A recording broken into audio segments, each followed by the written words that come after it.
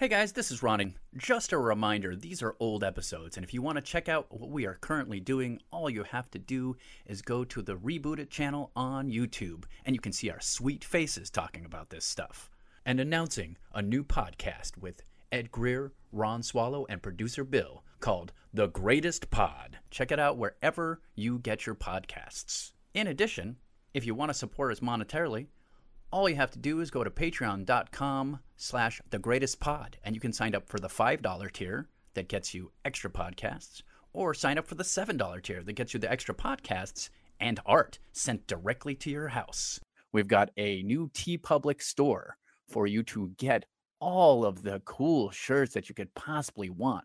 The Mumbo Gumbo, the Pop Art Reboot crew, the classic logo, and then, of course, the Rebooted drinking game, which has Jensen Ackles and DJ Qualls, among other fan favorite comments. So do yourself a favor. Go to tpublic.com/user/reboot-it and pick up your favorite t-shirt. So thanks for listening, and thanks for supporting Reboot It. At a major Hollywood studio, in a corner office of Sub-Basement D, the development executives toil in obscurity to reboot it. Welcome back, ladies and gentlemen, to Reboot It, the back half of Season 3. We are on the downhill slope. First half was crazy, and things are about to get crazier. As for, I would say, the first time on Reboot It, we are tackling a franchise that is currently at its peak in popularity in cinemas, and we are coming along saying we're going to do it better. We got to do it because it's the golden age of Hollywood IP, and everything gets rebooted sooner or later. We have to throw down the gauntlet for how to do it right.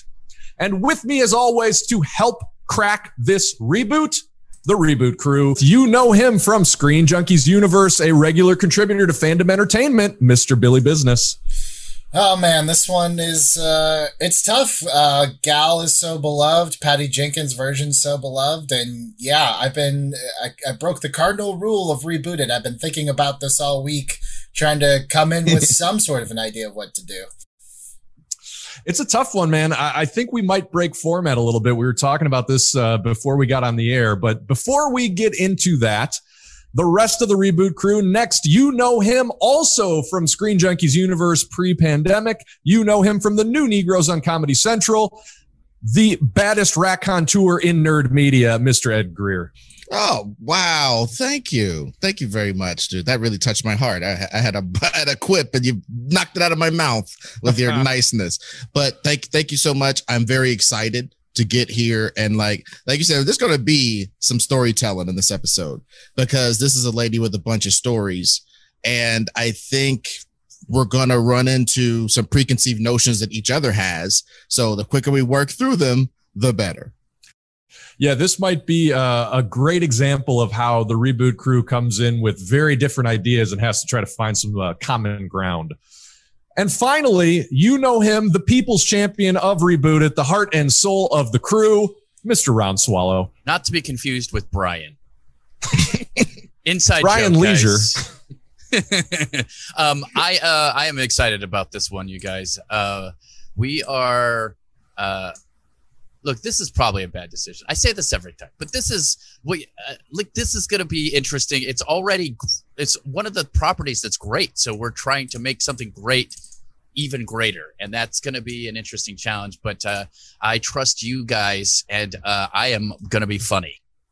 Okay. Well, ladies and gentlemen, today we are doing, of course, Wonder Woman. And I think it's fair to say all four of us are pretty big fans of the Gal Gadot version. Is that true? With odds all around. Minus some reservations, I think they've done a fantastic job bringing this character to light. That people were just so ready for it. That 2017 one was a phenomenon. I definitely remember sitting in the theater for that first Patty Jenkins movie and just watching those scenes of the Amazons training on Themyscira and just kind of feeling tears in my eyes because it was both like such an amazing realization of what you knew from the comics, but also like such an amazing realization of the core ethos of Wonder Woman, just that female empowerment of it all. It was a big event. I don't know. Yeah, and I felt that way about the moment when she decides, no, I'm just going to go save people. That's a big moment for me. Like that, and that's something I think DC has forgotten about. And I'm glad that that was thrown in there. I mean, I think it's fair to say that the other three of us want to get rid of her saving people. So that might be... Yeah, it's going to be a problem. Yeah.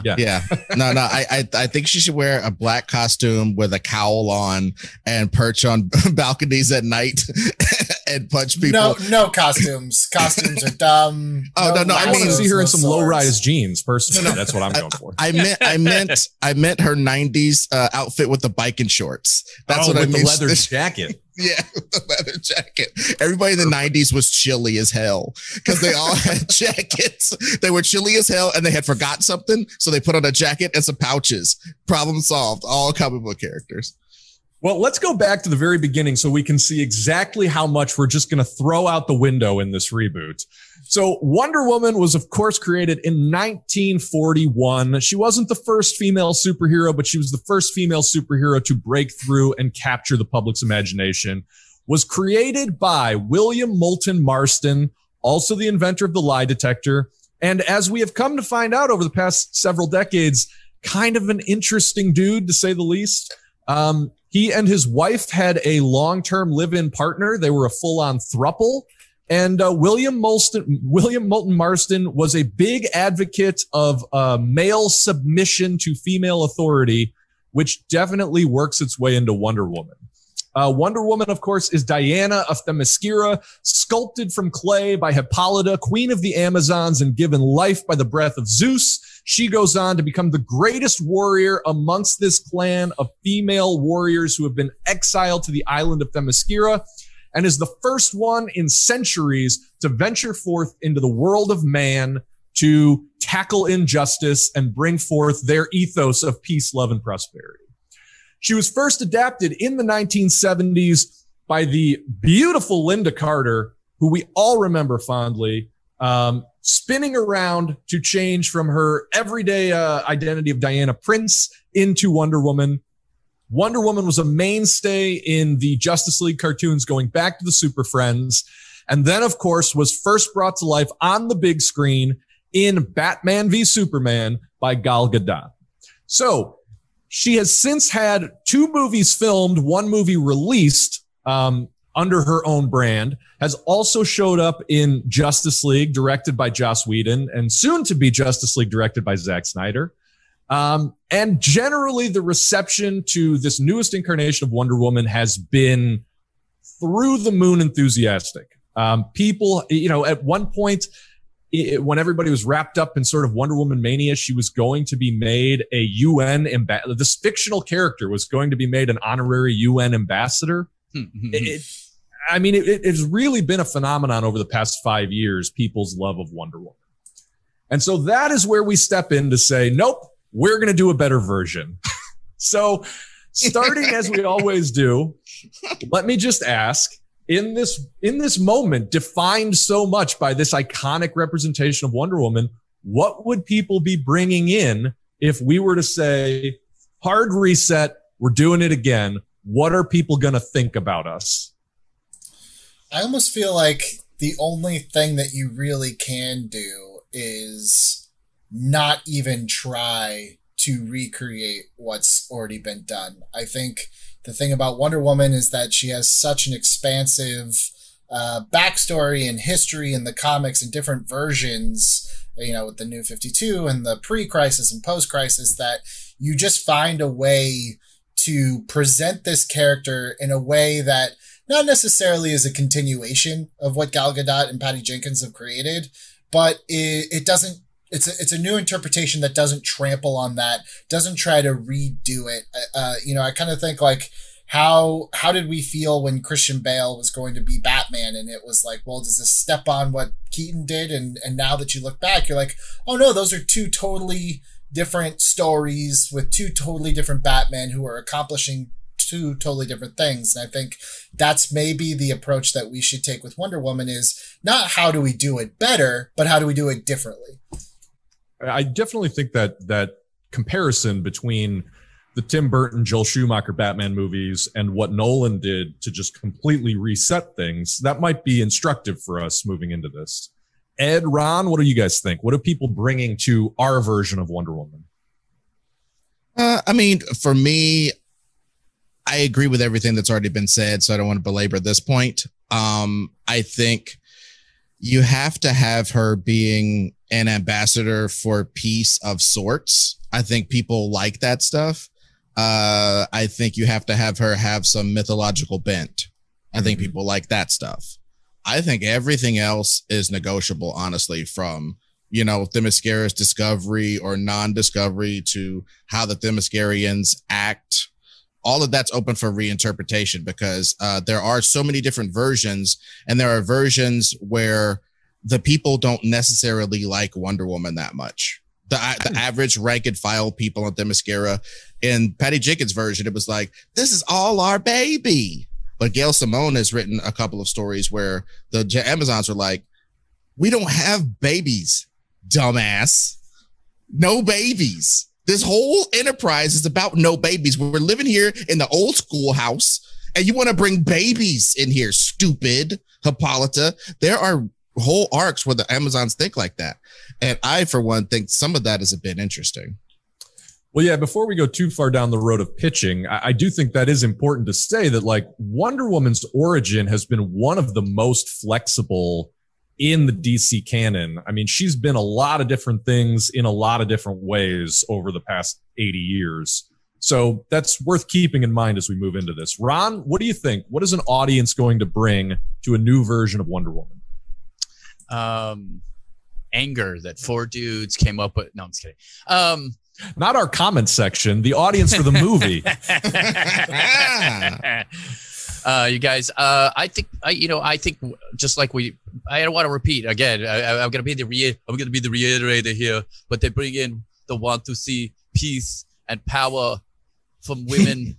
That's it. That's all I know. Power for women. Get to the invisible chopper. Do it now. All I'm saying is, yeah, we just need to tell a good story that makes people feel inspired. I think that's one of the most important things that you can do with Wonder Woman is she inspires people. So, yeah, I will say I do think one thing people are bringing into this movie would be a general sense that Wonder Woman isn't soft, but is kind of earnest. You know, that first movie leaned so heavily into like her naivete about the world, and like everything that came out of her mouth was just 100% genuine. She almost had, you know, sort of that person out of time quality to her in that movie. Mm-hmm. And that's really a lot in the, sorry to cut you off, that's really a lot from that New 52 run, yes, which is where she's very much kind of new to earth. And there's like that scene where she's like, ice cream, this is great. I love ice cream. Like very, very Thor-ish in that way. Mm. Well, I was just going to make the point that I don't know that we should feel beholden to that. I think that that's probably people's general idea of who Wonder Woman is based on the movie that has been made. I don't think that's going to be integral to our version. I mean, look, there's been so many different versions of Wonder Woman. There's a long run where she doesn't have superpowers and she's like a spy. So, I mean, you know, there's a bazillion things we can do here. I don't think not having superpowers is one of them. But, you know, I got to tell you, the most important thing that we should have her do is be a wizard. Magic all day long. Yeah, I just want magic in this. Well, I was thinking she should have an undying love with a boy vampire, but you know, I like that one. We'll do a Marvel crossover with Morbius, the living vampire, and get Jared Leto in this movie. He's so handsome.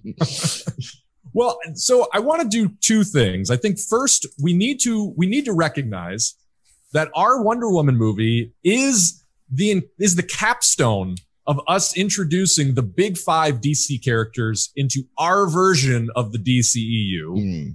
So we'll recap kind of where we are in rebuilding DC as an entire franchise. And then I also want to break format a little bit.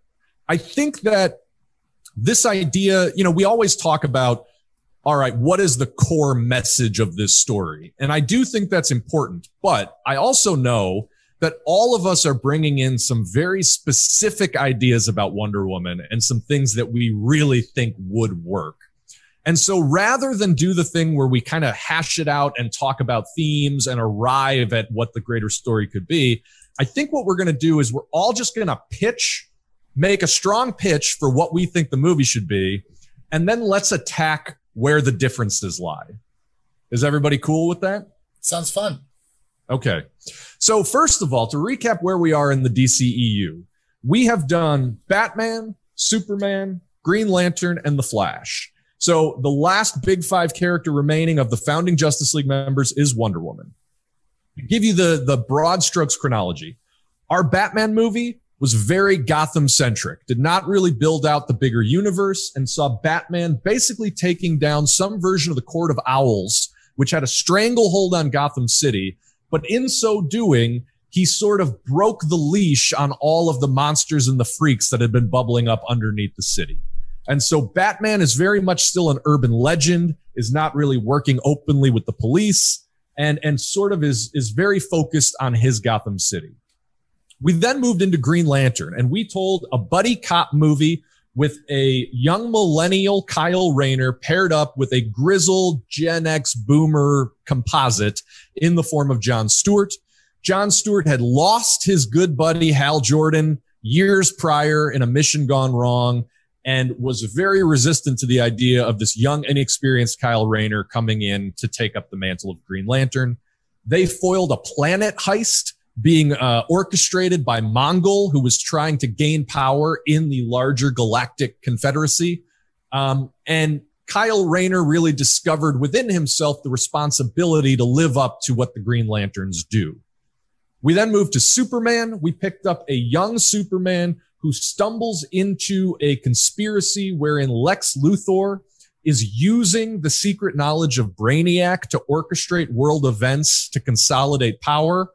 And somewhere in the middle of our movie, Brainiac is revealed to be online and thinking and working on his own plans. And so basically, Superman and Lois go on a madcap romp to expose what Luthor has been doing while fighting off characters like Metallo that the combined Luthor-Brainiac alliance is sending at him, ending with a big old battle on the moon, which we actually broke in our Reboot Rewind episode. That one is super fun. Go back and look at that if you haven't. Finally, The Flash we did to open this very season, season 3 of Reboot It. We saw Barry Allen actually wrongly convicted for murdering a bunch of people when the accident that gave him his powers took out people in his general vicinity. Using his newfound powers, he then escaped from a maximum security prison, went on the run, and I guess our version of Cicada, who lost his wife in the accident, puts together a team including people like the Thinker and the Calculator and the Clock King to basically turn Central City into a giant elaborate death trap to catch the Flash. So by the end of it, he's dispatched this early version of the Rogues Gallery. And the one thing that we threaded through from another movie was that Lex Luthor was the government brain behind putting all this together. They pulled him out of prison, which is where we left him at the end of Superman, to sort of orchestrate this whole thing. And he got his first taste of Legion of Doom. So Wonder Woman is going to be our stepping stone into Justice League, which you may see by the end of this season of Reboot It. And that is sort of the world in which she steps. So with that as a background, your pitch doesn't necessarily have anything to do with that, but we are going to have to integrate it somehow. Now we move into just whatever your top line thoughts are. If you have a full pitch, give it. If you have just something that you know has to be in there, let's talk about it. Billy, I know you're chomping at the bit. Kick us off. What's your pitch for a Wonder Woman movie? All right. So I've been thinking a lot this week about kind of like what is this Wonder Woman trying to say? We always start with what is the theme? And something that I've been thinking about just a lot in the last few months, I had this economics teacher, and every day when the bell rang, he would say, remember who you are and what you stand for. It was always read chapter 5, be sure to do your homework, and remember who you are and what you stand for. I thought it was really cheesy. That was kind of lame, rolled my eyes, but it stuck with me all throughout my life now. And so I thought, what a great theme for Wonder Woman is remember who you are and what you stand for. And then I started thinking about Wonder Woman in terms of like, you know, there are some versions of her story where she's much like Thor. She's not, you know, a couple hundred years old. She's thousands of years old. She's been around forever. She doesn't age like us.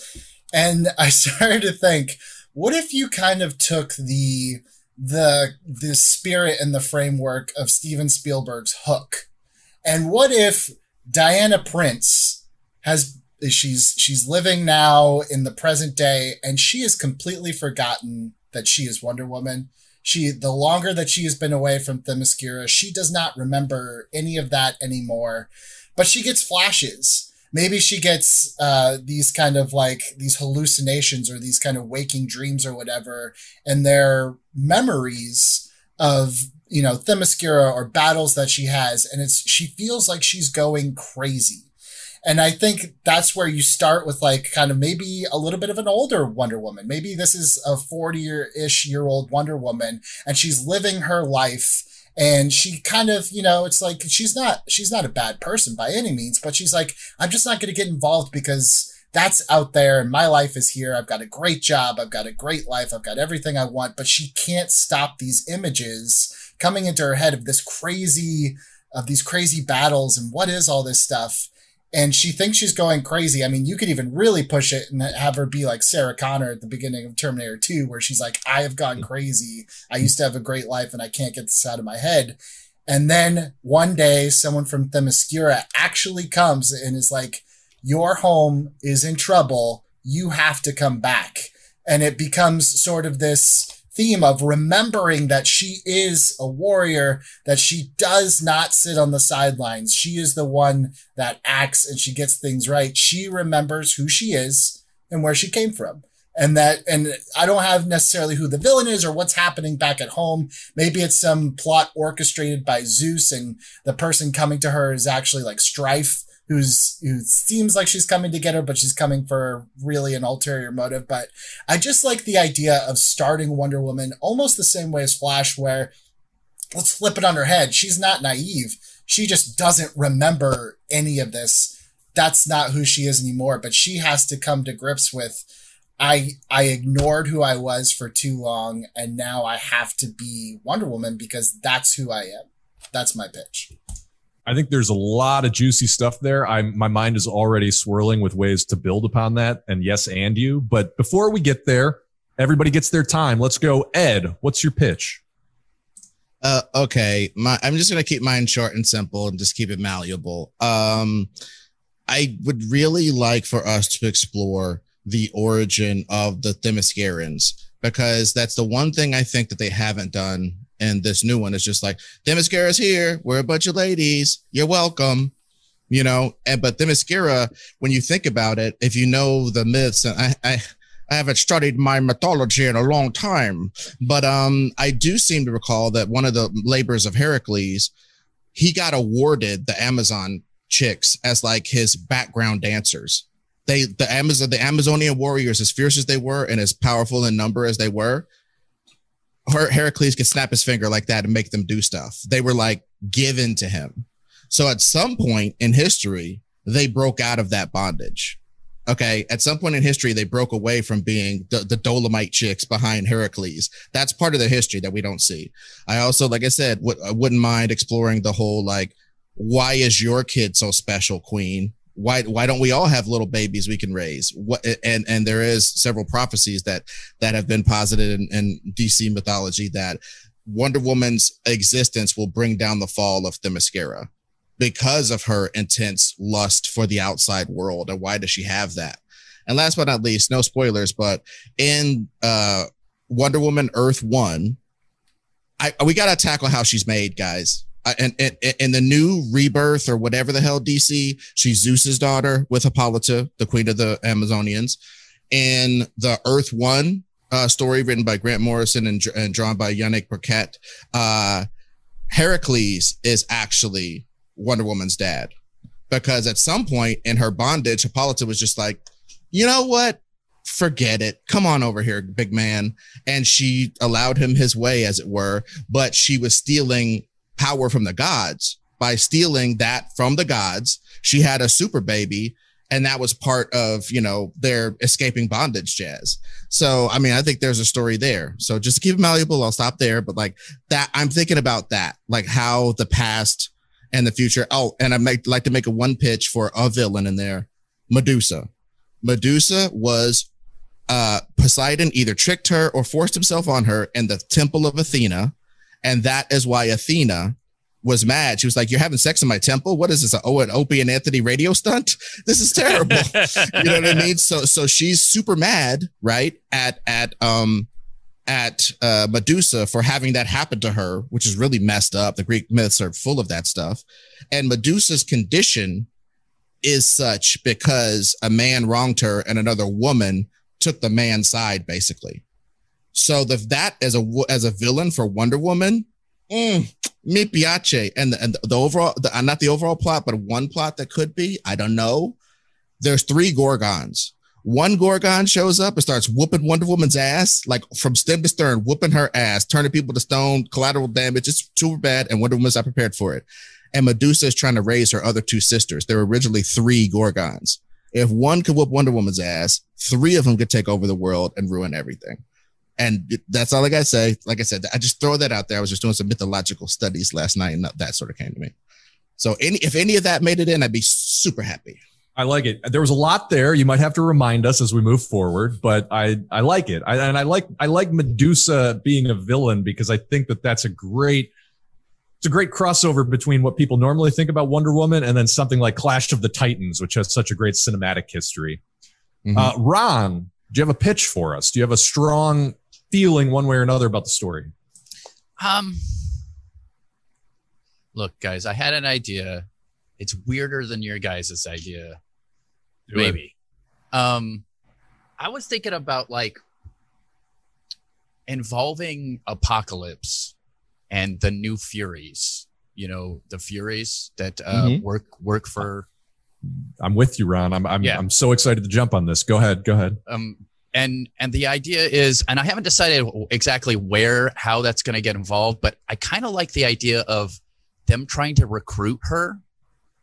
And then instead what happens is she stands up to Apocalypse over and over again, just Darkseid, I mean, just getting her butt whooped, but just keeps getting up.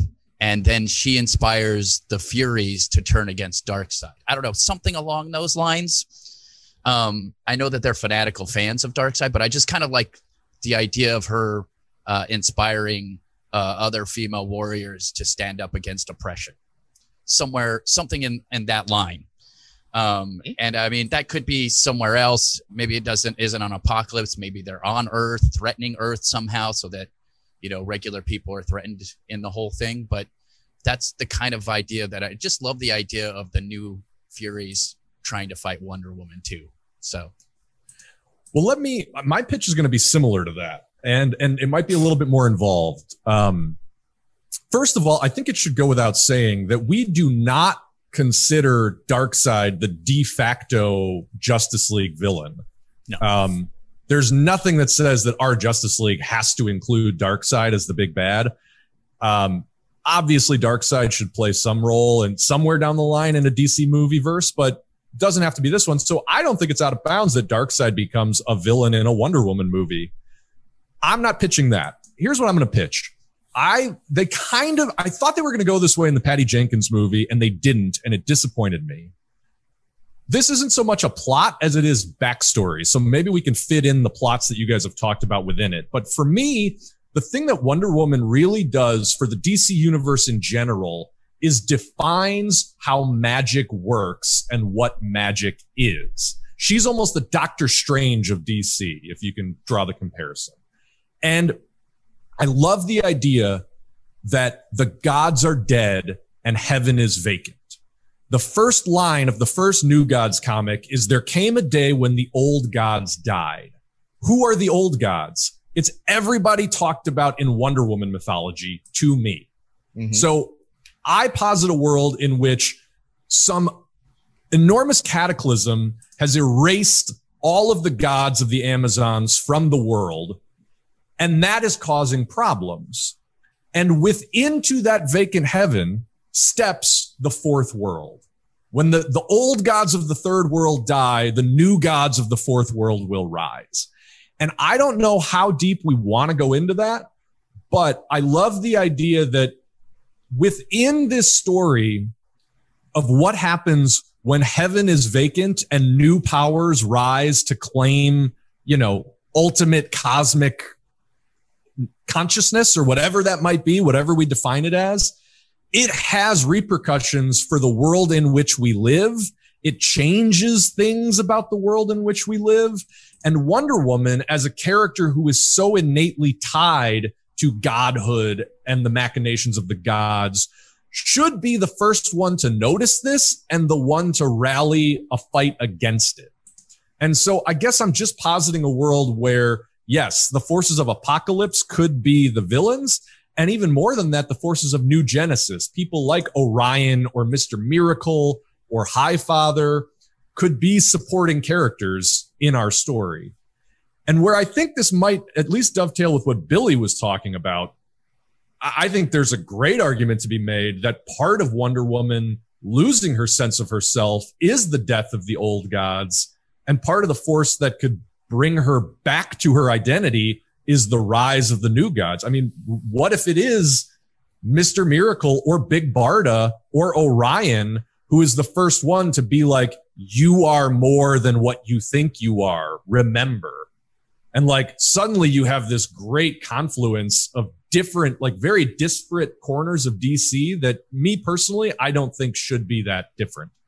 So that's my overall pitch. Well, weirdly, I think all of this can work together. Maybe not. I don't. What does everybody think? Ed, I know you got reactions.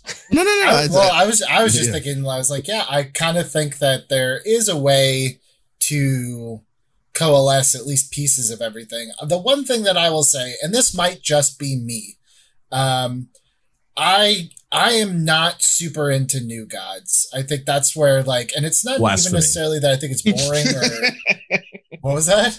I said blasphemy. I won't hear it. Well, I'm Brian Blasphemous. But I think if there's a way, because when you start talking about all the New God stuff, like, I think my eyes glaze over a little bit because it's so expansive and just so sci-fi that I feel like I get a little lost.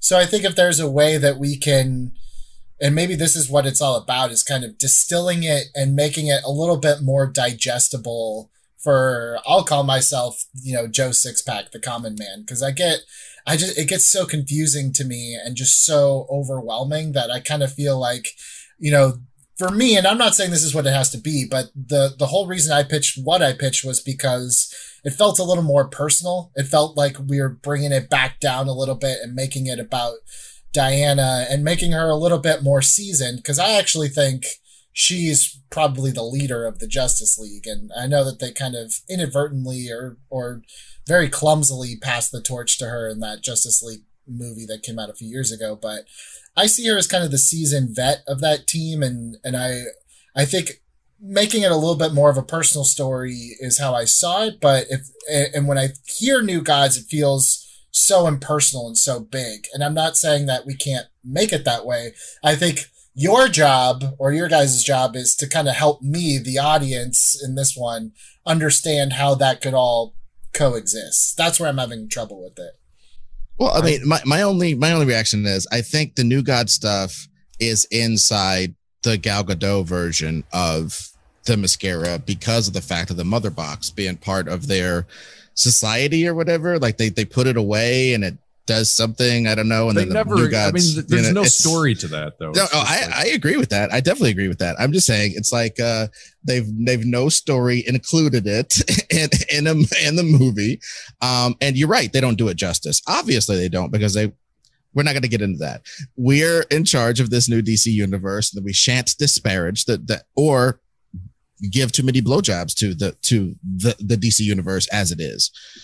So that being the case, like I said, I'm cool with everything. I just want a character that has that mythological history. And one thing I do like about Billy's pitch to Yes and Billy's pitch is I don't necessarily think we should go necessarily older, because I do agree with the general consensus that it was a mistake for them to start with an old Batman. You don't start a new DC franchise with an old Batman. I just want to pause you for a second, because I find that theory so bullshit. And I'm going to tell you why. Robert Downey Jr. was a recovering addict at 43 when he started Iron Man, and they built a whole world around him. This idea that once you are 40, you are dead to any sort of physical movement on film, which, by the way, your stunt double would probably do 85% of it, is horseshit, and I want to toss it, because that's how we get pigeonholed into, well, it's got to be a 20-year-old. It's like, well, then you limit a bunch of stories. I say what you want about Ben Affleck, fine, whatever. But I like that they at least said, well, this is a character that's been around the block. And by just casting an older guy, you've already set up a lot about that character. Proceed. My only retort to that, and it shan't have as much venom as your bon mot, Billy, is that if you're I doubt that there's going to be some venom. No, honestly, because I mean, Billy's actually right. As I approach middle age, I'm finding it less and less, I'm finding it more and more distasteful that they decide to, especially with women, a woman over 35, throw her in the fire, ick. You know what I'm saying? So, and with dudes, it's getting there. You know what I'm saying? So I agree with all that. We're starting a universe with a very physical character. Starting old doesn't make sense to me. Yeah, and one last thing, I think what Snyder and them were trying to do was import gravitas by making him old and having us, do a little glance at Jason Todd dead in a capsule in the Batcave. You know what I'm saying? They tried to import gravitas. And I'm sorry, just because you pour liquid smoke on ribs, don't make them slow smoked. You know what I'm saying? I'm not saying cast Judi Dench as Wonder Woman. I'm saying 40 years old, I think, is about my sweet spot of, right. Well, and considering that Wonder Woman is sort of like Wolverine, ageless. Like, being 40 is not 40. For Wonder Woman. Like, I mean, I don't think that's or mid 30s. Again, it's not about their age, because every Wonder Woman we're about to posit is 36 or above. Gal Gadot is 36. Yeah. I'm not talking about making her some teen dream that's 4 pounds. That is not what I am saying. I am saying very simply, Ben Affleck was great, but he didn't have to be an old man. Ben Affleck could have just been like, hey, I'm 40 and I happen to be Batman. And I'm part of this new justice stuff, and I've been doing it for years, and that was fine. But they played it up like, oh, my aching back. They made me have a distaste for old Batman in the Justice League movies and everything else besides BVS. And BVS, he was great. He was great, and he was doing his thing, and he was the best fighting on-screen Batman I've ever seen. I loved it.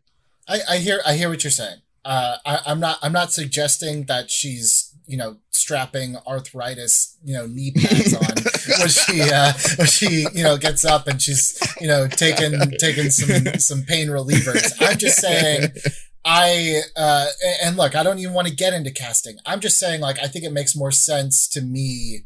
And look, I'm only referring to my pitch at this point. This could be nonsense. I was just saying, in my particular pitch, I think it makes more sense if Diana has settled into human life and she's, a 40-year-old woman who's living her best life. Why would you want to go back to being Wonder Woman? And I love, Bill, to tie in kind of yours. I love the idea that, you could bring her back. Like, look, you were part of this old regime or were part of this thing that's dead. I don't expect you to remember anymore, because that was maybe thousands of years ago to you, but you are thousands of years old. That's the one thing that I loved about Hook, was that they didn't really have to sit there and be like, well, wait a second, how does he not remember? Like, you just accept the fact that it's like, okay, he's been here for a while. The longer he was away from Neverland, you just put two and two together in your head that there's something about that magical place that once you lose your connection, you kind of forget about it. And I like the idea of someone from her past coming back and being like, your work is not done. You are happy, but this is not who you are. This is not what you stand for. To yes and that. I like all of that. I think that lady can be whatever age she wants to be as long as she's firmly entrenched, besides like 20. If she's in her 30s or in her 40s and looks great because she's a movie star, I'm totally fine with that. And I love the fact that if you settle into what I like about it is Themyscira's magic, they never have any sort of real penalty. They always say, Wonder Woman, you are raised on Themyscira, but if you leave, but then she comes back every day and it doesn't matter. Make it matter. The more you get away from the magic of Themyscira, the more your stuff goes down. Maybe your powers start to disappear. Your memories of such powers, if you retain them, seem to disappear. You get intoxicated literally by the world of man. That is a consequence. I think you and I are now kind of syncing up on the same page. That's how I feel. And almost the story around it could be either Ron or Bill, some combination of yours. Because I think, I kind of feel like there's two elements to this. There's Diana's story and it's being brought back into it. And then there's kind of the bigger, more sci-fi conflict that she eventually is going to have to deal with it, which is what I didn't really think about. That wasn't what interested me. And I'm totally with that. All I'm positing is what that bigger conflict is. 100%. And I, by the way, I love the idea that she has been Peter Pan and hooked and comes back. And Ed, I love the idea too, that reflects sort of what the penalty of leaving Paradise Island is and what it means. All I'm saying then is, how do you bring her back into the world of magic and myth? I don't think there's a more compelling idea than the idea that basically there's been a disaster in the realm of gods. You know what I mean? And Billy, to your point about how to make you care about the new gods, I'm going to make this pitch as concisely as possible, but I see the new gods sort of functioning the same way that the Sandman does in the DC universe. And if you're familiar with the Sandman, there's this idea that Dream, Morpheus, is one of 7 Endless. And the Endless are personifications of fundamental truths in the universe. So Dream, the main character of the Sandman, controls stories, controls the human ability to imagine things. And that becomes sort of the through line of that series, which is very beloved. In no other text do they ever explain what being a god means. And it's always sort of treated in that Thor way of like, you're just a powerful alien. Like, that's all being a god means. Mm-hmm. I'd like to put that somewhere in between, right? Somewhere in between the Endless and being a powerful alien.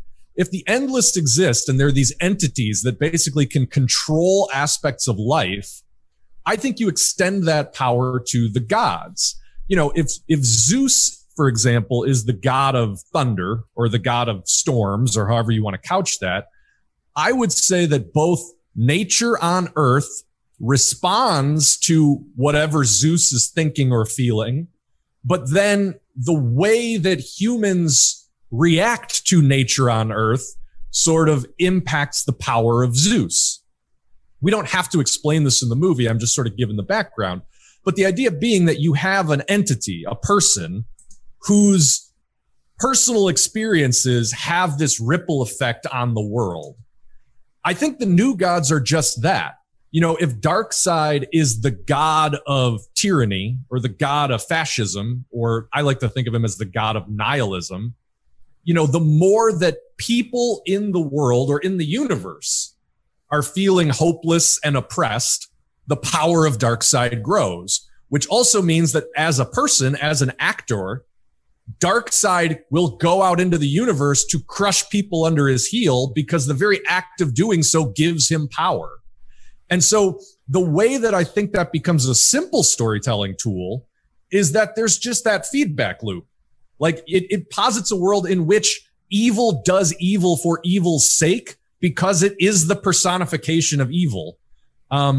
I don't know if that sounds as simple as it feels in my head. Well, I was just thinking as you were kind of explaining it to me, I almost felt like you were the character coming to me, Diana, telling me why this was important. Because I think she'd be like, this sounds, first of all, made up and crazy, and you need to get out of my house. But second of all, let's just assume this is all true. That sounds like you guys and your crazy world over there.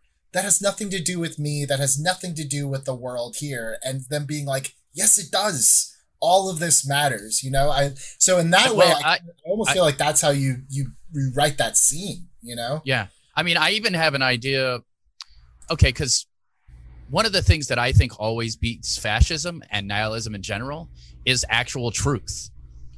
The truth of power, the truth of what's actually happening, the truth of her lasso. But she could basically be sort of like a stand-in for the god of truth. Not that she doesn't necessarily becomes a god, but more like a representation of truth, maybe even humanity as truth. It's that, you know what it is, Ron. Not to cut you off, but I mean, I like all that.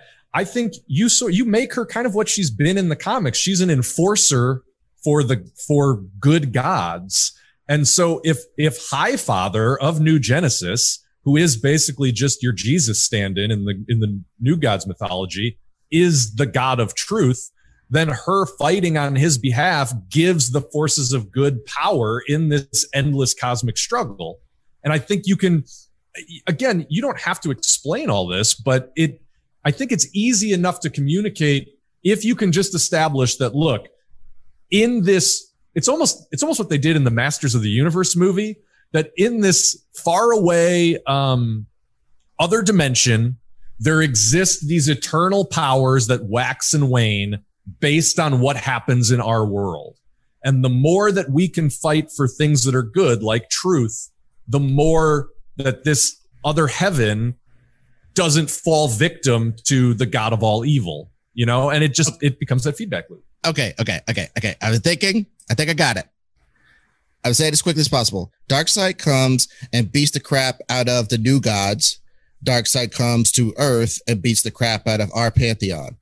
He's enslaved to pantheons like that because he's so powerful and he's the greatest. That starts having ripple effects on Earth. Somebody from either the New Genesis place or the old pantheon or some combination thereof, like Hermes and one of the new gods escape, Big Barda and Mr. Miracle escape and come bring her this message from her old gods that are all shackled up in the same jail. I don't know. I don't care.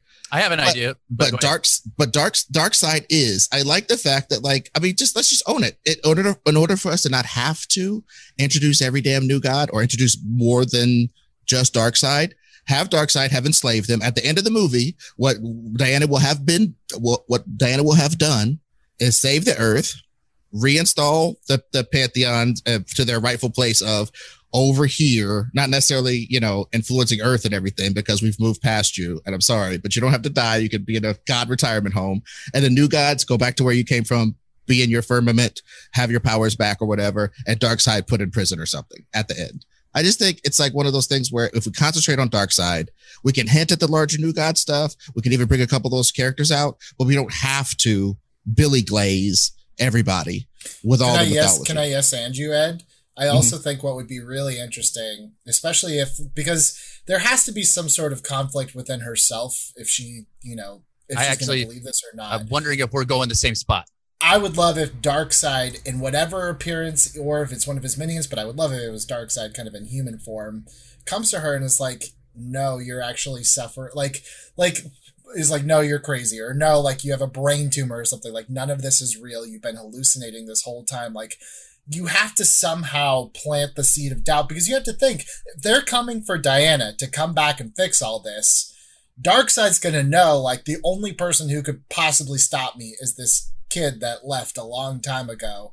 Yeah. I don't think I can beat her, but I could just convince her none of this is real and for her to never come back here. I think that would be kind of the way to kind of tangle it up, because ultimately Diana has to choose to believe that she is Wonder Woman and that her place is to stand up and fight oppression. Like, it has to be her choice. It can't just be like, oh, you forgot. And she's like, oh, thanks for reminding me. And then the movie turns into something else. I have an idea. I like, okay, so here's where I'm thinking about it is like, maybe in the time that she's forgotten everything, she's doing really well. But let's say she's like a gray area businesswoman where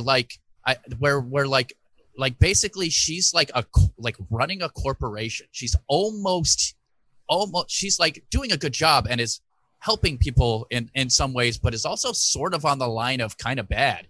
That's where I think the idea of him coming to either lie to her or to recruit her, where she's got to finally make a choice to be, I don't know. Does this make any sense? Where I'm trying to, basically it's like, I just kind of see a point where she's like trying to be like, where she's almost going to go to their side because she wants to just go ahead and keep living a life where she's doing well, where she has her house. But going to their side is just to not act. It's to keep her life the way it is. I think that's like the one thing about Captain America. If I had to have any sort of criticism, it's that he never once really thinks like, am I doing the right thing? Like, he knows the whole time, which I would love if Wonder Woman, actually, it's like, you have everything you wanted right here, but can you make that sacrifice to be Wonder Woman? Because that's who you actually are, to me. There's a real feminist issue there too, where if Wonder Woman is the rich white woman and she's like, it's not my problem. You know what I mean? Like, this doesn't affect me. You're telling me I have to fight a war or, whatever that means in the context of our movie. But like, she's the one to be like, this doesn't affect me. Like, yeah. Okay. Well, now we need something.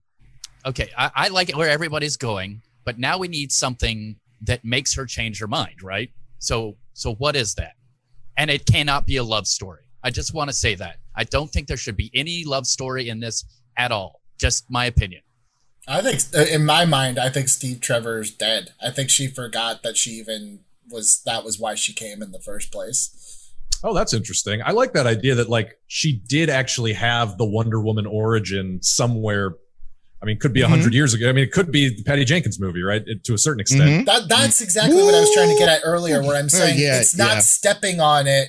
It's kind of like Incredible Hulk to Ang Lee's Hulk, where it's just like, if you want to, you can connect dots that maybe aren't there. But that's why I was like, we don't have to step on what came before while not necessarily incorporating it. I like the idea that maybe Steve Trevor was in the past, but she doesn't remember anymore. That doesn't even sound like World War II, like that I wasn't around for that. I don't remember that, Yeah. Go ahead. And I was just gonna guess, and the fact that she's so mixed up that like once she starts finding stuff like old pictures from World War I and stuff, and where she may have like buried certain ancient weapons that she used to have, or like she kills the last Gorgon in the 1500s or whatever and leaves her sword somewhere. You know what I mean? Just like all these artifacts that she, one thing, my pitch was for her job. I get that she's successful, but I would just like for her to be on some level tantalizingly close to understanding what she is at all times. 100%. And I think, like, how much would that mess you up if then you found pictures of you from 400 years ago and, like, this weapon that you buried that you have no memory of? I kind of think that's... Yeah, but like even if she's like a professor of ancient world studies and she knows these all as stories... That's great, and she's written books and stuff, and that's why she's doing really well. You know what I mean? Like, she has this preternatural knowledge of all this Greek crap, but she thinks it's all a bunch of garbage, and she thinks that modern thinking needs to throw it away and blah, blah, blah, and all that kind of stuff, which, a lot of people would argue is true.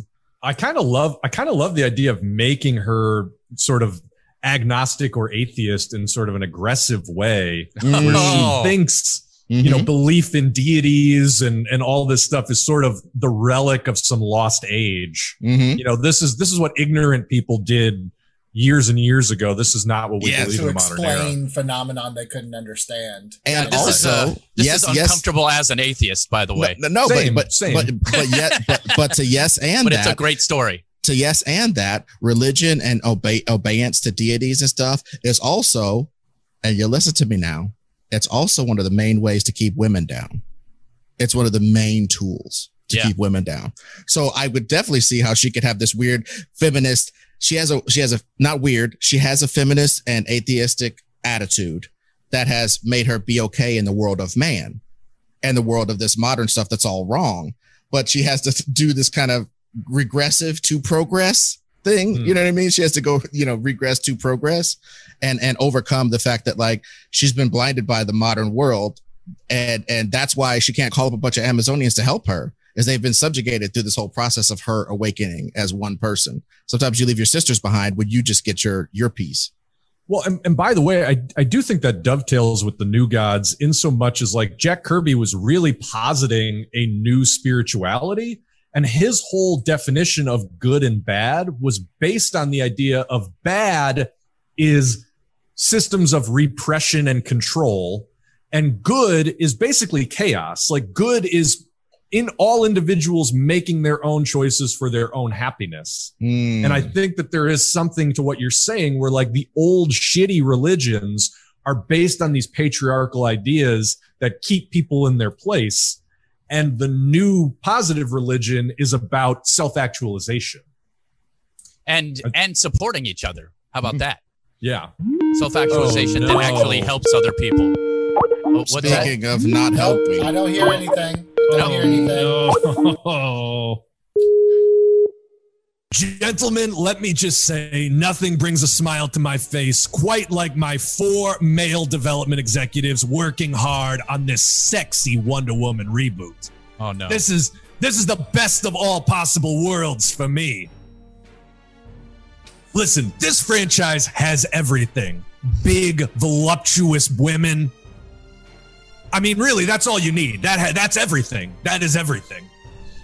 Here's what I need from you guys. I need some hot girl-on-girl action in this movie. I mean, if you're not going to do it in a Wonder Woman movie, where are you going to do it? So I want to see half-naked, oily women wrestling for the fate of the world. I mean, intertwined bodies, hot and heavy. You know what I like. I mean, I don't have to say it. It's inappropriate if I say it, but if you make it and I like it, we make money. That's how this works. So gentlemen, Wonder Woman, voluptuous women, minimal clothing, hot wrestling for the fate of the world. There's nothing. What else are you gonna do? Did I even have to make this call? You should have been doing this anyway. All right, make sure you send me the script so I can do a private review. You know what I mean. Goodbye. Well, okay, guys. I never thought I would agree so much with John Peters. I'm totally cool with it. Ed. I mean, he said large, voluptuous women, and did he say anything else? But after that, I stopped listening. Ed blanked out. It's just great. That's at Ed Greer Destroys on Twitter, ladies. At Ed Greer Destroys. Send all comments. All humans. Ed likes big voluptuous women, and let me tell you something else. Ed respects big voluptuous women. I mean, Ron's right. No, but I'm actually right. Yeah. But I mean, for obvious reasons, but because you respect people. But the bottom line is, what he said was really messed up, and I don't know how we're going to do it because mud wrestling for the heart of the future. There are a lot of new Apocalypse. Maybe there's a scene where she's gathering up the Furies, and the Furies are dirty from being on Apocalypse, and she's like gathering an army of Furies and Themyscirans and freeing them from bondage, and they're all kind of dirty and rubbing up against each other in a big phalanx of woman power. Maybe that would satisfy. I have an idea. If she's a professor and she's talking about all these old archaic stories and mythologies, can it just be, like a slide on a slideshow or something, an artist's illustration, or some old-timey video that was made like in the 70s that she's showing her class? Yeah. I think what it is somebody saying that it's, I don't know, some dude student being like, lesbianism is new. That's totally new. And she's like, no, it isn't. And then no, veto that idea hardcore. Look at these pictures in my class.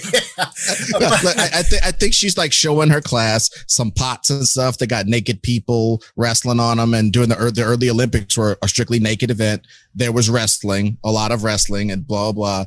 And yeah, but I think if you have to put it in there, you almost make it like a really outdated video that she's showing her class or something, where it's just like, look, we fulfilled I see it in my mind, at least the spirit of when Chris Evans comes out in the Captain America crappy suit because he's trying to be an actor, of sell some bonds, like that kind of spirit of what people think that this ancient island was like. So when we see the actual Amazons, the dichotomy of what humans thought it was to what it actually is, at least lands. Hold on. Okay. I got to say this is a 180. Yes, that all works, Billy. So I don't want to discount that, but I did think of something. So number one, I feel like one thing to take away that might be useful from the Peter suggestion is that we should have Wonder Woman fighting another woman at some point and in a battle that is meaningful. But what if we get into some, climax of the second act, cosmic shenanigans, but what if the final battle, we almost pull a Dark Knight where like the very final confrontation is this very small confrontation. And what if it's Wonder Woman versus somebody in the clay of Themyscira, the island that has since been abandoned, all the other Amazons may be dead or something. It's like, what if this major conflict ends up in the dirt of Themyscira, Wonder Woman one-on-one fighting somebody for the fate of the world in some way? Look, you know what I mean? I absolutely love that conceptually. I love it. I don't know how it's like, of course, 4 guys would end up in the third act of this movie mud wrestling. Like, I love the idea. I just don't know if you could convincingly skirt that inevitable criticism of it. I definitely don't think it should be mud wrestling. So let me just be clear. That's not what I'm suggesting. Of course it's not. Like, I'm thinking of like the end of like Hobbs and Shaw, where they're fighting kind of like in that muddy, rainy, ridiculous fight. But I don't know how you get around that unless you just poke fun at the obvious facts that it's a terrible suggestion. Okay, well, maybe it's big. I mean, it doesn't have to be in the mud, but maybe Big Barda and her, like Big Barda's trying to get her to remember, who she is, and they have a good wrestling match, and but I don't know. I'm trying to come up with something because we've got to use this. Hold on. The rules are that we have to use this. So how do we do it? Number one, he doesn't read these scripts, Ron. He's never read one of these. They don't have enough pictures. Point. That's number one. Number two, we've skirted around it a bunch of times with humorous answers, so I don't hear that crap. But number three, I love what you just said, Ron. This whole thing of like Big Barda try to force her to remember, like, look, we don't got time for this. This stupid bitch is messing up our timeline. The boom tube is about to open up. She's still talking about she's a history professor. I'm gonna knock some sense into this chick. She just they start whooping ass, and they start whooping ass. And I think what's interesting about that is just I don't know, introducing. I love Big Barda. Me too. Having her be a backup character in this show seems to make a lot of sense. What if she's the villain?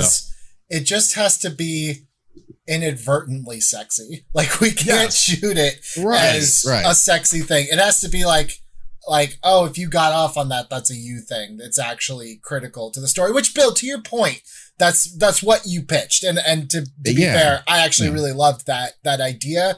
I just was seeing the criticism of people who would misinterpret or, put intentions that we never had in there. That's all I was saying. Can I go back to Big Barda for a second? What if winning Big Barda over to the cause of good is the climax of the movie? What if Big Barda is the villain and Wonder Woman has to redeem her, and we sort of leave Big Barda as like, defecting from Apocalypse, which is her canon in DC? That's the end of this movie. I love that. Here's the other thing that just came to my head. If the Amazons were these female enforcers for the gods that lived on Paradise Island, and now the old gods are dead or, to Ed's point, imprisoned, overtaken by Darkseid, And the female Furies are the new female enforcers, and they're basically going to occupy Themyscira and make that the new beachhead of the forces of apocalypse on Earth. Wonder Woman and Big Barda are invariably going to be fighting, and frankly, Big Barda could be more powerful. And so it becomes this thing. Maybe Mr. Miracle is the supporting character that recruits Diana out of her normal life and brings her into this weird cosmic conflict. And you just plant the seeds of the romance between Mr. Miracle and Big Barda that can be picked up later. You know what I mean? But he's really able to fall in love with Big Barda once Big Barda's able to, and Wonder Woman's able to help Big Barda throw off the programming of Darkseid.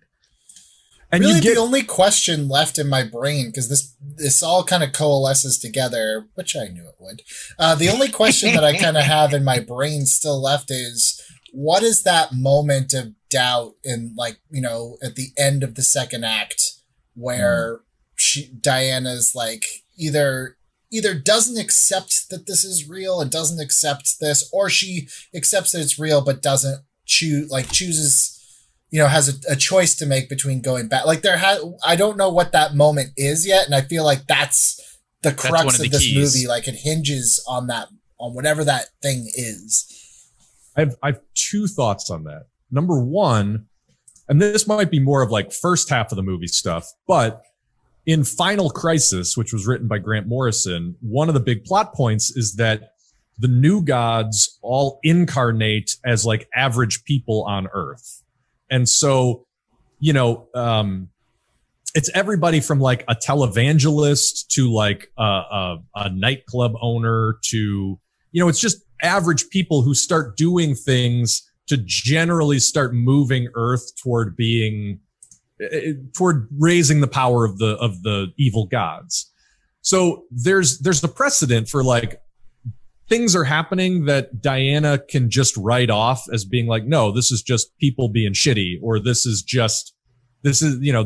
the work of cosmic evil. This is just nonsense.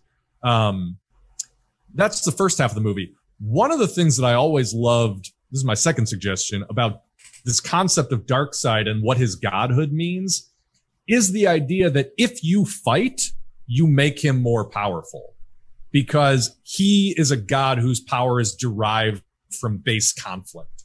And so confronting a warrior with that idea, which is also something that I feel like people talk, it's the whole Antifa argument, right?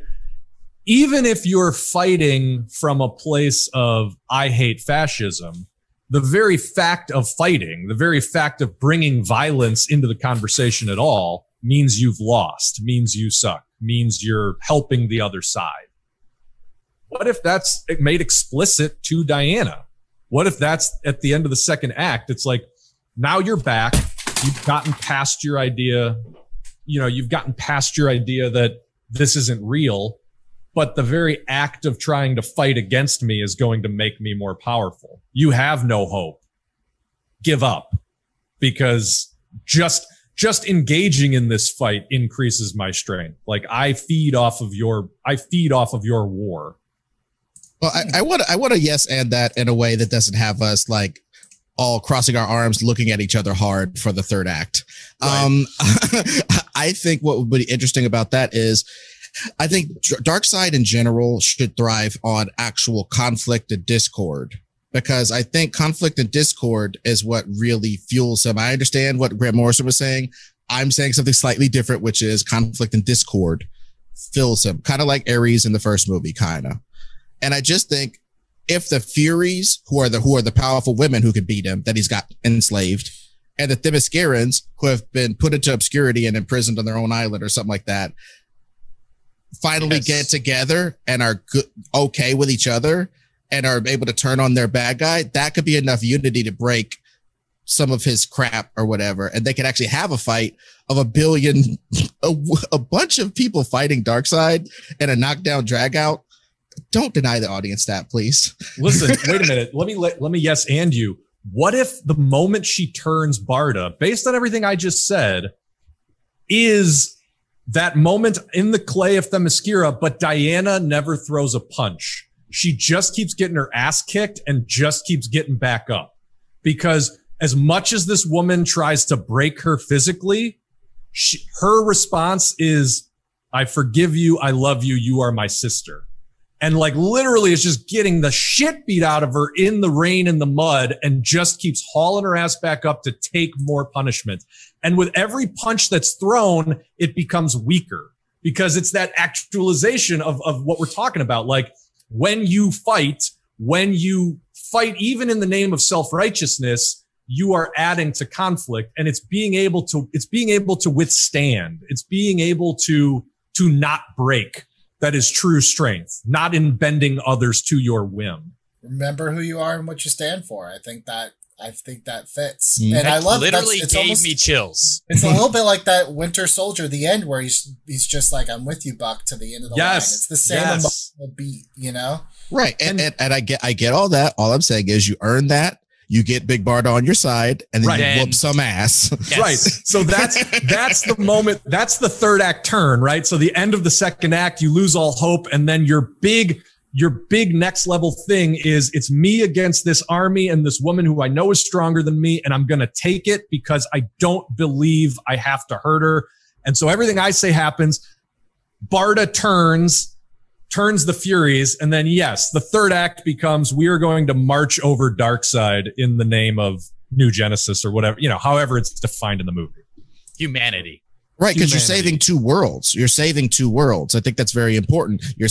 He conquered them, and now he's about to make us into Apocalypse. Oh my God. And that's why the audience can understand why this has stakes. Because take your ass to Apocalypse and look at that, and take your ass back to Earth and look at all these trees and notice the difference. Well, and you know what it is too? You know what you could do? And Ed, I don't know if you like this because I know that you want to see, a billion people beating up on Darkseid, but this goes back to the William Moulton Marston of it all. What if it's not, we're going to go kill Darkseid. We're going to go basically shackle Darkseid. We're going to go tie up Darkseid. We are going to make Darkseid submit, right? Yeah. We are going to strap his ass down with our magic lassos and whatever else until, for re-education purposes, until he gives up all this. I was going to say until Justice League the following summer. And he's going to fight back. So you're going to get to see a fight anyways.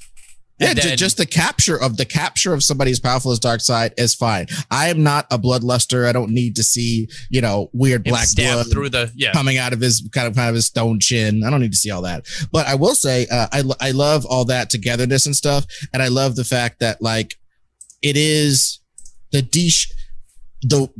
part of the magic of Wonder Woman back in the days was if you ever put her wristbands together, you had her. If you got her to cross her wrists and you could bind them, she couldn't get out of it. You could take a piece of twine and put it around her wrists.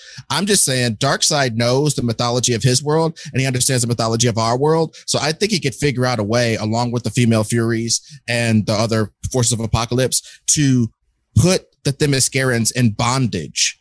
And to have them come out of bondage is very Marston, and the fact that you must submit to female authority is what we get.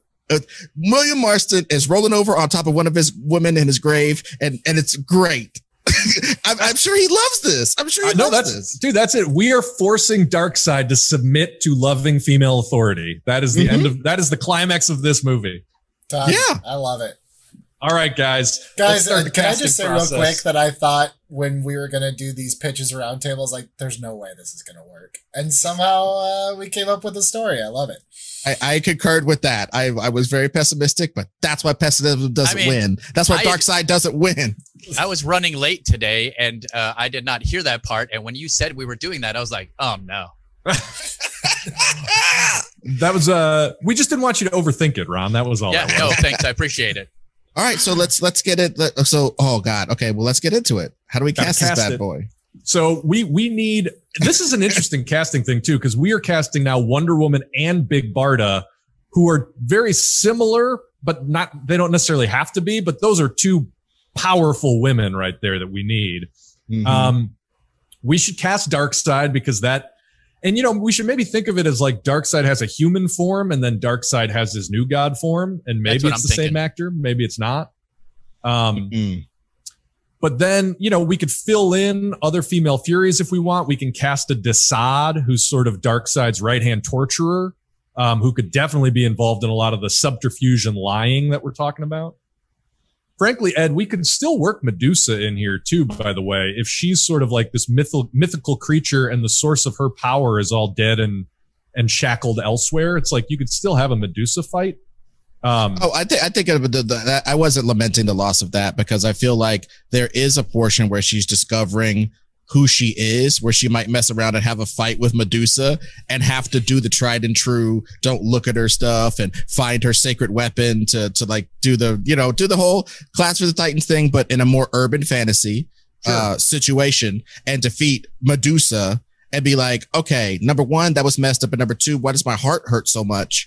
Is because she knows the story of how much this woman suffered, and her being sent to some sort of assassin emissary means something's really bad and blah, blah, blah. It could like help her to that could start to establish some of what we lean into in the third act of this idea of like, it's not about going and killing and murdering. It's about like earning love and submission. Absolutely. So yeah, anyway, so casting Wonder Woman, Big Barda. I think let's talk Darkseid. We could fill in anybody around Darkseid that we want. I do think having like a High Father is just a fun casting ask, because who could basically play God in this universe? Who is our benevolent God who's imprisoned through most of the movie, but shows up to shake hands at the end. And then maybe a Mr. Miracle. I mean, if we're talking about who is this person that starts to open Diana's eyes to her lost heritage, also open if you guys think that should be somebody else from the mythology, some other character, but I'm just throwing out Mr. Miracle right now.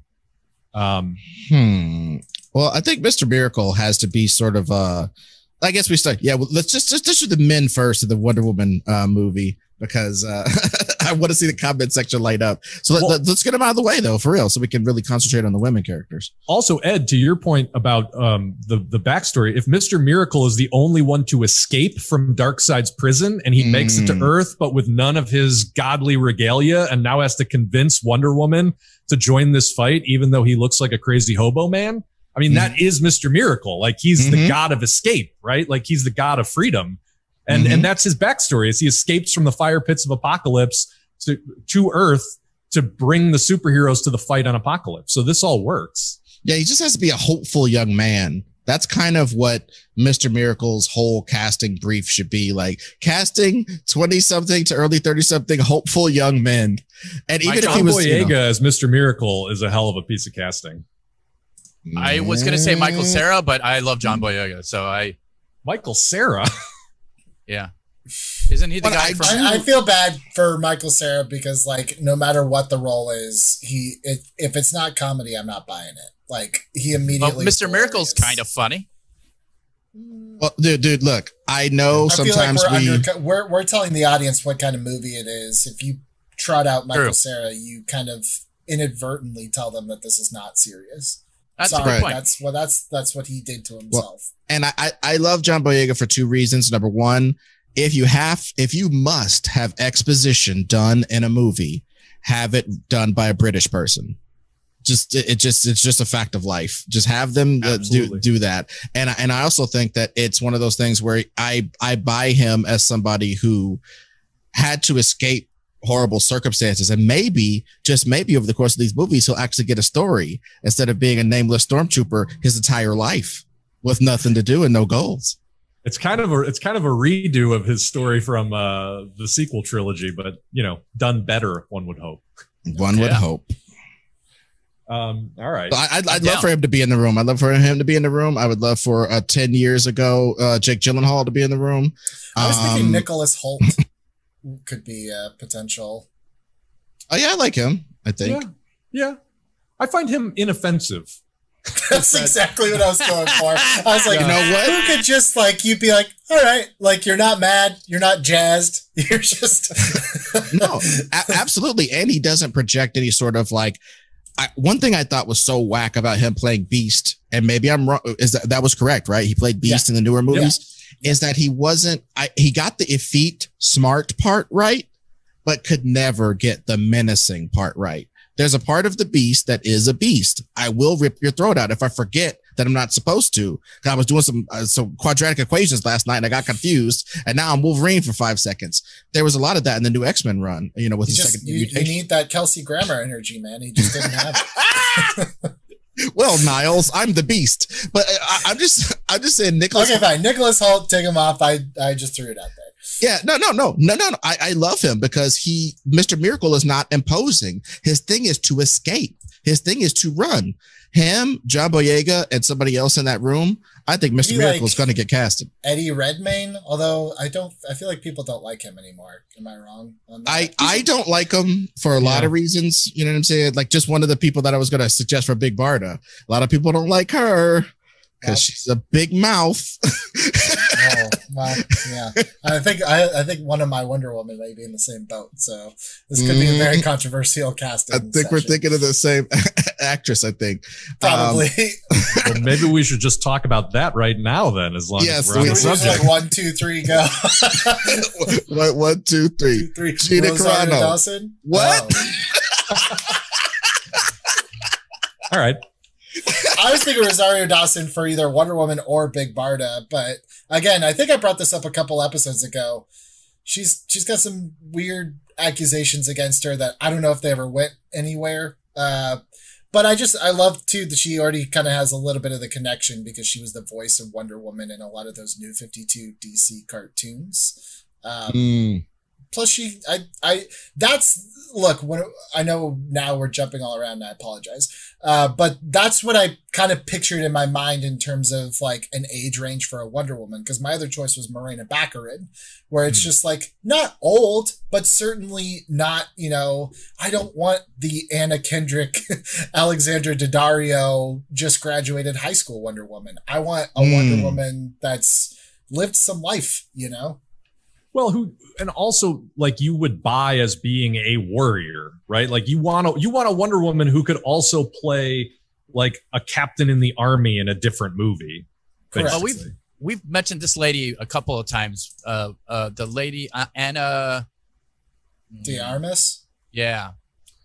I don't know how tall she is though, and you need someone pretty tall, I guess. I'm not poo-pooing what you're saying. Or your suggestion. I'm poo-pooing what you're about to say right now, because one of the biggest, stupidest, dumbest criticisms that Gal Gadot was, she's too skinny. She's too skinny. She doesn't look buff. And now she's like quintessential, most iconic version of that character. So that's true. I'm not gonna, if it's height, weight, whatever, I'm calling BS right now. That shouldn't have anything to do with it. Unless it's Big Barda. I don't want some skinny ass Big Barda. I'm gonna tell you that right now. I don't care if you want to argue about that. I will argue about that. Well, Big Barda also has to be a Big Barda. Also, to be clear, I am on Team Ron on that. In that Barda, I think is a prime place to give Charity Witt or Della Spiegel or some of these CrossFit chicks who are literally the background dancers in the earlier movie because, you're too manly or too big to be an actual romantic lead in this movie and you don't have enough acting chops. Big Barda is the perfect role for a girl Batista. Get out of here. That's the perfect role for a girl Batista. You can barely act. Stand over here and be imposing and beat the crap out of this beautiful Hollywood woman. If we can have a place where here's my only problem with what you're saying, Ed, is I get flashes of Ronda Rousey in that Fast and the Furious movie. Bill, I'm on your same wavelength. I was just thinking, I agree. That's so bad. It can't be that bad. She's anti-charisma, and so is Gina Carano. Gina Carano is too, by the way. That's I agree with that.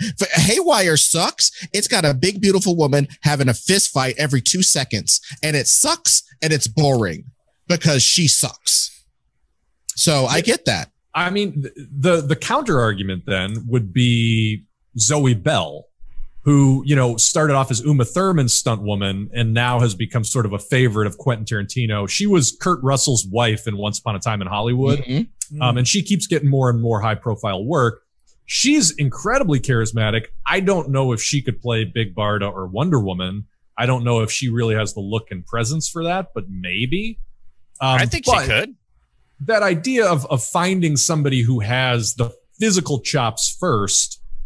The only thing about Barda is if that actress can't sell that turn, that I just keep hitting this woman and she just keeps getting up. And like that turn from hate to respect, from, you know what I mean? Like there's so much hanging on that moment. You need an actress. I'm with you, Bill, because it's like, look, if Christian Bale can gain 70 pounds and Chris Pratt can lose it, like, I don't care about the physical. Like, if the performance has to be there, we can steroid them up or put them on a treadmill if we have to, whatever it takes. But you can't manufacture emotion like you can a Hollywood body.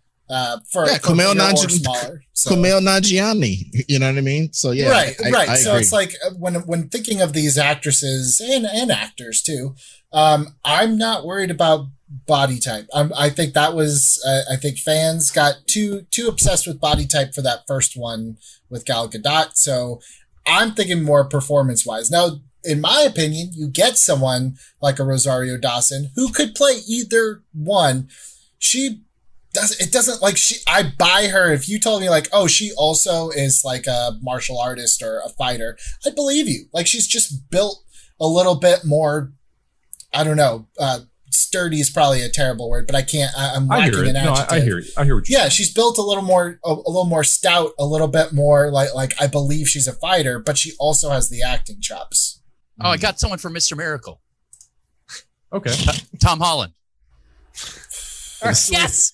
Damn you. It's almost good though. That's what I hate about some of these. It is. It's yes. sad. That's what I hate about some of these. So, okay. So also, Mr. I have Miracles. to say this because people complained that I hadn't said Tom Holland for a while, and I just want to let you guys know I haven't forgot about him. I mean, Tom Holland would have been a killer Zorro. I'm very sorry that we missed out on that. Yeah. So basically, Holland and Boyega and Holt in the room fighting it out to be. I think Holt is just the live negotiating tactic for if you don't do it for this price, we're gonna go with Holt. I think that's the only reason he's there. Okay, fair enough. Oh. What if you did something like how they found Tom Holland? Like, what if you just opened it up to new actresses? I mean, I know that we're supposed to like pick someone famous in this, like, you know, already existent thing, but what if you found somebody who just was like perfect for the part? I mean, I don't know if that's an option. I know that's probably not what we're supposed to be doing here on Reboot It, but that's kind of what feels best to me. It's not out of the realm of possibility. Gal Gadot was, I think she was in Fast and Furious. I think she died by that point in the franchise. So it's not like she was a household name yet like she is now. So it's possible. I would think at least one of the two of Wonder Woman or Big Barda needs to be your A-lister. I was going to say, I would almost buy an unknown as Barda. Like, that would be a great role. Like, there's not a lot on your shoulders, right? Up until that one moment, because before that, you're just the heavy. And so if you can find a woman who has the presence to be the heavy, and then you just give her that one meaty scene where she turns, that could be a great way to break a young actress. You know, you're That's not actually putting a great a idea. movie on her, but you're putting an important moment. And if she nails it, it elevates the whole movie. I think that's a great thing to do with a young actress. I'm going to throw out there a little bit, maybe an unconventional choice, but Haley Steinfeld. She has been way more teeny bopper in recent years, and that may count against her, but I always go back to her as Maddie Ross in True Grit, acting opposite Jeff Bridges, where she was like 11 years old, and the entire character was like she was cold-hearted and all business and could out-negotiate grown men and was like hunting down her father's killer. And she sold the hell out of that as an 11-year-old or a 12-year-old. She's got that in her, and she has kind of a statuesque presence to her. Yeah. I don't know if she's Wonder Woman, but just a thought. Again, like, well, I'm fine with just swallowing it. I feel like that's still too young, you know? I hear you on that. And maybe, I don't know, maybe Haley Steinfeld is your Big Barda. Maybe that's how you reconcile it. And also, frankly, Billy, the idea of like the old gods versus the new gods, even having an older Wonder Woman with like a younger, stronger, more, perfect Barda kind of actualizes some of what's in your head also. So I agree with that. And we need to go with the ages for Boyega and Holt and Tom Holland, because a younger, so that whole younger model beating you up T1000 style, I kind of dig that. That's Plus you nice. have to think, like, if we're kind of saying that you disconnect from Themyscira, it starts to leave you. Like, I think maybe she has aged a little bit, she doesn't look like she's perpetually 17, like she's now a person of Earth, and good God, 2020 has aged all of us. I can only imagine living through a couple hundred of those. Along those lines, I mean, if you just search Gemma Arterton Harper's Bazaar, dude, if you search Gemma Arterton Harper's Bazaar, there's just beautiful pictures of her in a gown at a gala, walking up steps with these big, muscular, beautiful legs and arms, and her face. And Gemma Arterton is Wonder Woman to me. And I think she was very close to getting the role, but she's a little bit of a pain in the ass. And I think they went with Godot for many reasons. I think Gemma Arterton is that. I don't have another suggestion better than her. She's beautiful. She's strong looking. She's 37 years old, going on 38, I think. This woman is beautiful. And she looks badass. And she's wondrous to me. No, I think she's amazing. My only, the only better option I could come up, first of all, Rosario Dawson, I think, is also a great choice. Rosario Dawson, Gemma Arterton. Yeah. I don't know that you could actually get away with this, but the woman who plays Peggy Carter in the MCU, Haley Atwell. Yeah. I love her the way Ed loves Gemma Arterton. I think we're kind of on the same page. I think, honestly, it could be a toss-up between any of those three, and I'd be totally fine with it. I think they all get in the room, man. I think we put them all in the room, and and we say, hey, sign on the dotted line for this and much, or Nicholas Hoult gets the role. Nicholas Hoult is with a tiara, and he's just like, yeah. But he's still got the biker shorts and the leather jacket, because that's our costume for this movie, right? We didn't change that part, did we? No. Do we want to now cast basically Darkseid and Highfather, God and the Devil? So Darkseid, I was thinking, and I know we throw this name out every single episode, but hey, a broken clock is right twice a day. I was thinking who could be great as like mocap for full-fledged Darkseid, but also a human form, is Idris Elba. I think he could be an amazing Darkseid, and I believe that he has the gravitas when he's not instructed to go cheesy. I think he went way cheesy in Hobbs and Shaw as the villain because that was what that movie's MO was. But if you watch him more nuanced, I definitely could buy the maybe charming human side versus like the really powerful god. See, that's interesting. I find him too likable. I would almost cast him as Highfather. I would almost cast him as like the head of the good gods. Yeah, I would do that. And you know who I choose? I don't know. I disagree. Maybe it's just because like I've been watching The Office lately, and he's such a butthole as Charles Minor that I'm just like that I see it. You know, I'm like, no, he's very charming, but he can also be a stone cold dick face when it calls for it. You know. I mean, I think. Look, I'm gonna go supernatural on this one, but it's not who you think. I'm going to Jeffrey Dean Morgan. I think he actually would be really, really good as a bad guy. Like, I love Jeffrey Dean Morgan. Like, I love him to death. I don't know if he can break like he's his own worst casting enemy because he does the same.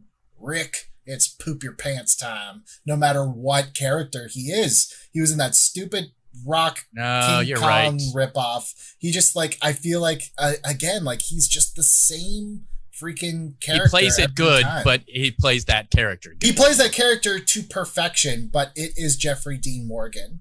Like, you can't see past him, unfortunately. Well, okay, this is my thing. I don't know who's going to mocap it, but I would like to bring in Peter Cullen of Transformers fame, because I love that guy. He's great. If he Darkseid sounded like an evil Optimus Prime. It's hilarious. That is. It's so funny. What about Lee Pace? He was Ronan in Guardians of the Galaxy. I kind of feel like I don't know. I see Darkseid as like a very booming voice, and I know he's not maybe the biggest guy, but if we're mocapping him, I just think it'd be hilarious if Darkseid's like, "Hey guys, I'm the face of evil." I mean, maybe if it was like a Batman Brave and the Bold, sure. Not that he's even in this movie, but I would actually see Lee Pace as more of an Orion, sort of the son of Darkseid. I could see that very much so. Very much so. Let's see. I still see. I see where you're going though, Bill, because I do think that part of Darkseid is kind of like my kind of modern day thoughts on the devil, which is probably like very hideous in true form, very charming to the human eye, you know? You just have the guy who plays Lucifer. No, I'm kidding. I'm 100% crossover, multiverse. Multiverse. Yeah. I also think that like you need, and I wouldn't suggest this actor, but you almost need a Voldemort presence to Darkseid. Like you need somebody who can just be like, I'm going to step on screen and exude so much menace that everybody craps their pants a little bit. Which is a tough ask because like that's. What about like, no, he was, I was going to say Christopher Eccleston, but he was already such a throwaway villain in Thor that it'd be tough to. What about Russell Crowe? Who is, I know, like 400 pounds right now. That makes it better. Get him into shape. Did we use him for one of our DC castings, or am I making that up in my head? I don't think so. You might be thinking of him from Man of Steel, one of the other DCEU movies. I actually think Russell Crowe is a fantastic choice. How about Jason Isaacs? Jason Isaacs would actually be an amazing Desaad.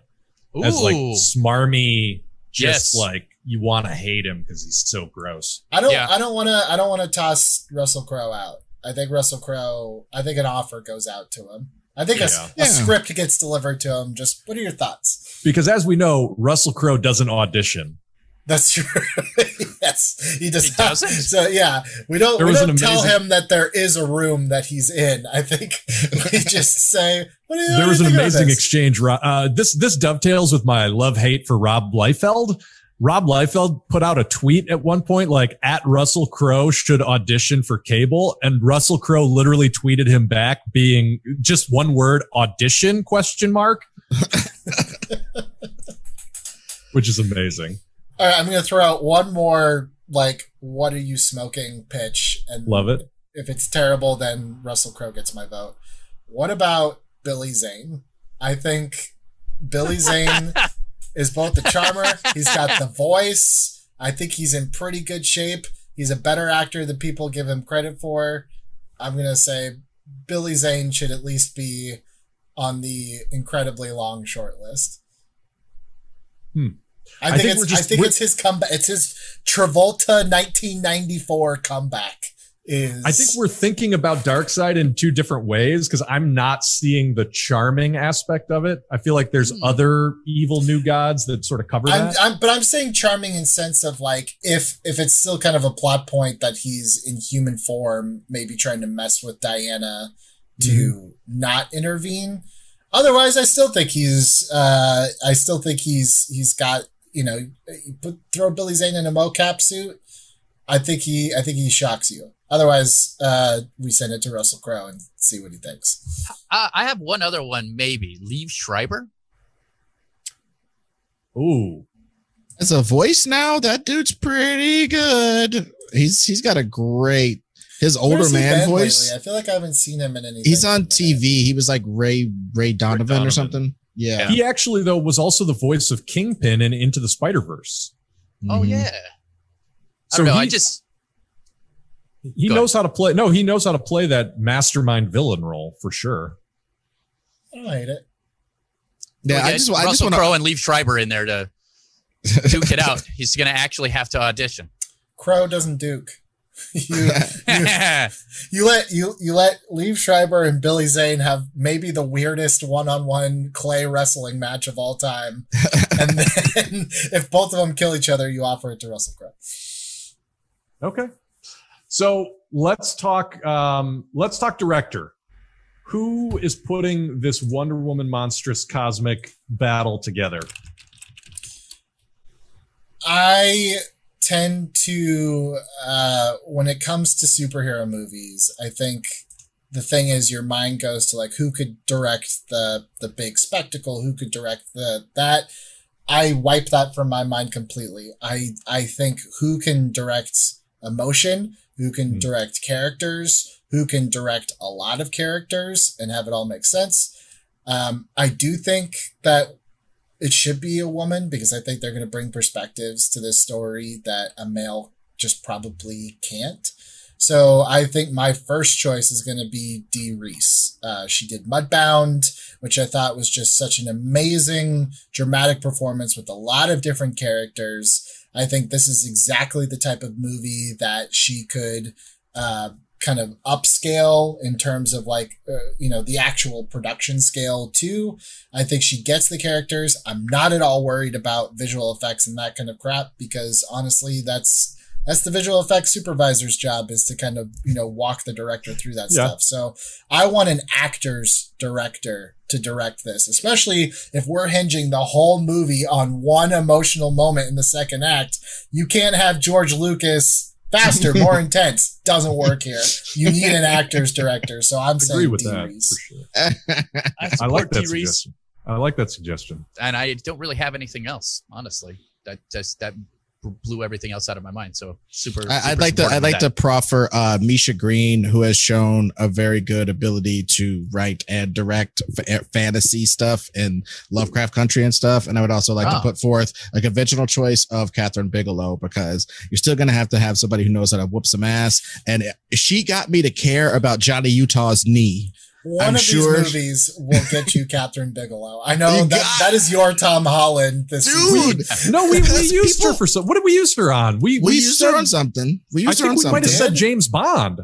James Bond, Catherine Bigelow. Oh, I think we might have thrown her into that shark's mouth of that movie. the female, I don't know, sin eater. We just threw her into the maw of that movie to make up for the misogyny inherent in James Bond. We might have done that, but I just think it would be a nice opportunity for her to get back into the saddle of doing some hardcore action jazz. And I think one of the reasons why she didn't like the Patty Jenkins draft, I think she was in the running to do the Patty Jenkins Wonder Woman, and she just kind of didn't like the way that story was. And I think she might like this story more because it's more propulsive and it has a tiny bit more sisterhood. Yeah, that could be. Look, I think she would absolutely handle. I mean, just think about that gritty in the mud beatdown between Barda and Wonder Woman that ends with that emotional twist, directed by Catherine Bigelow. Like, I could see that, dude. And then Big Barda goes, "I can't beat you, but just let me surf this wave." Exactly. She walks into the big giant wave. And Wonder Woman's like, she's not coming back. I'm out. I quit the film industry.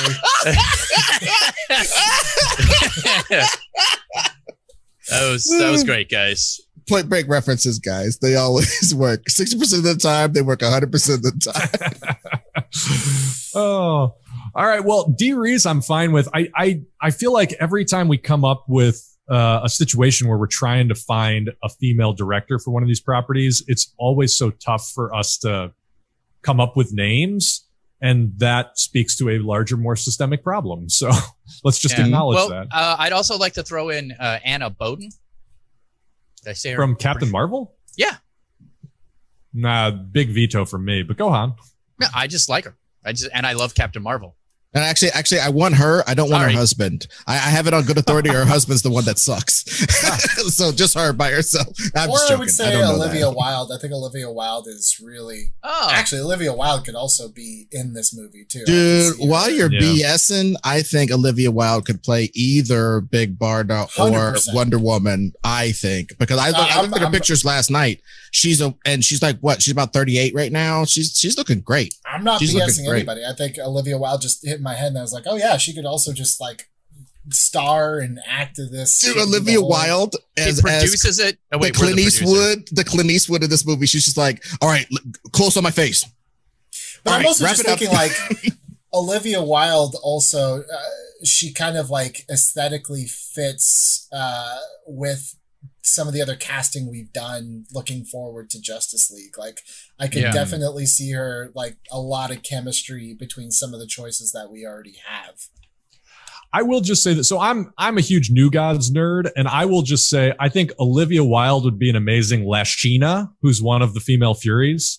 And I think that who played Effie Trinket in the Hunger Games?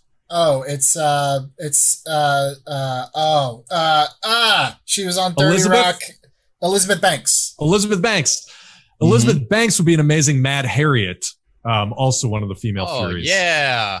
Yeah. And like, not that we need to cast all those characters, but if they're going to be in this movie, like it's fun. They would be amazing. No, I think we have a good pool of talent for both. I mean, we have between 3 and 5 female directors battling it out. We have between 6 and 8 Wonder Women and Big Bardas in a big room having sword fights all day for Peters to tape surreptitiously. You know, that we have a lot of. No, we don't invite him to the casting. Let's not send him the. We leave him out of that on this one.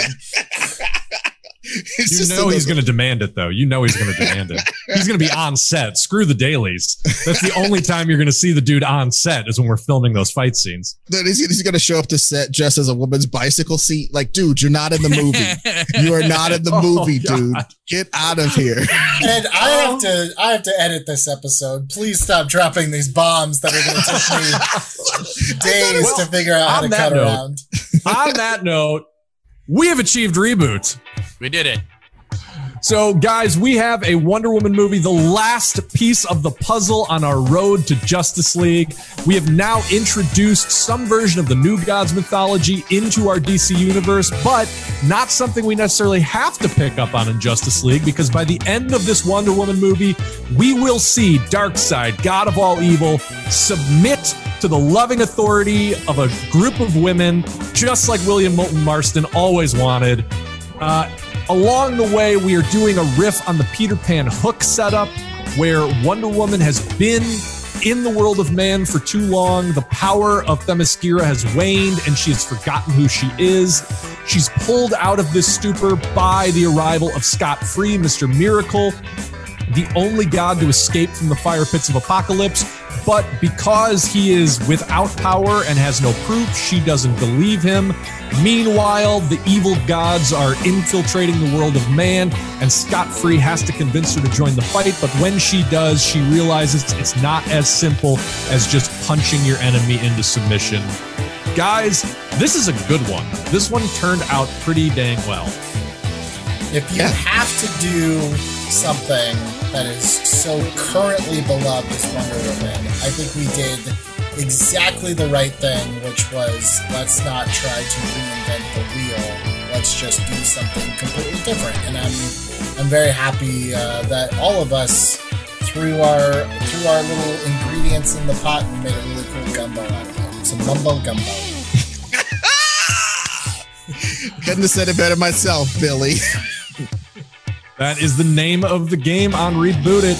If you guys at home love the taste of our mumbo gumbo, and how could you not, make sure you're subscribed. If you've made it all the way to the end, just subscribe. Even if you're going to come back and you know you're going to watch every episode anyway, hit the subscribe button. It helps us out.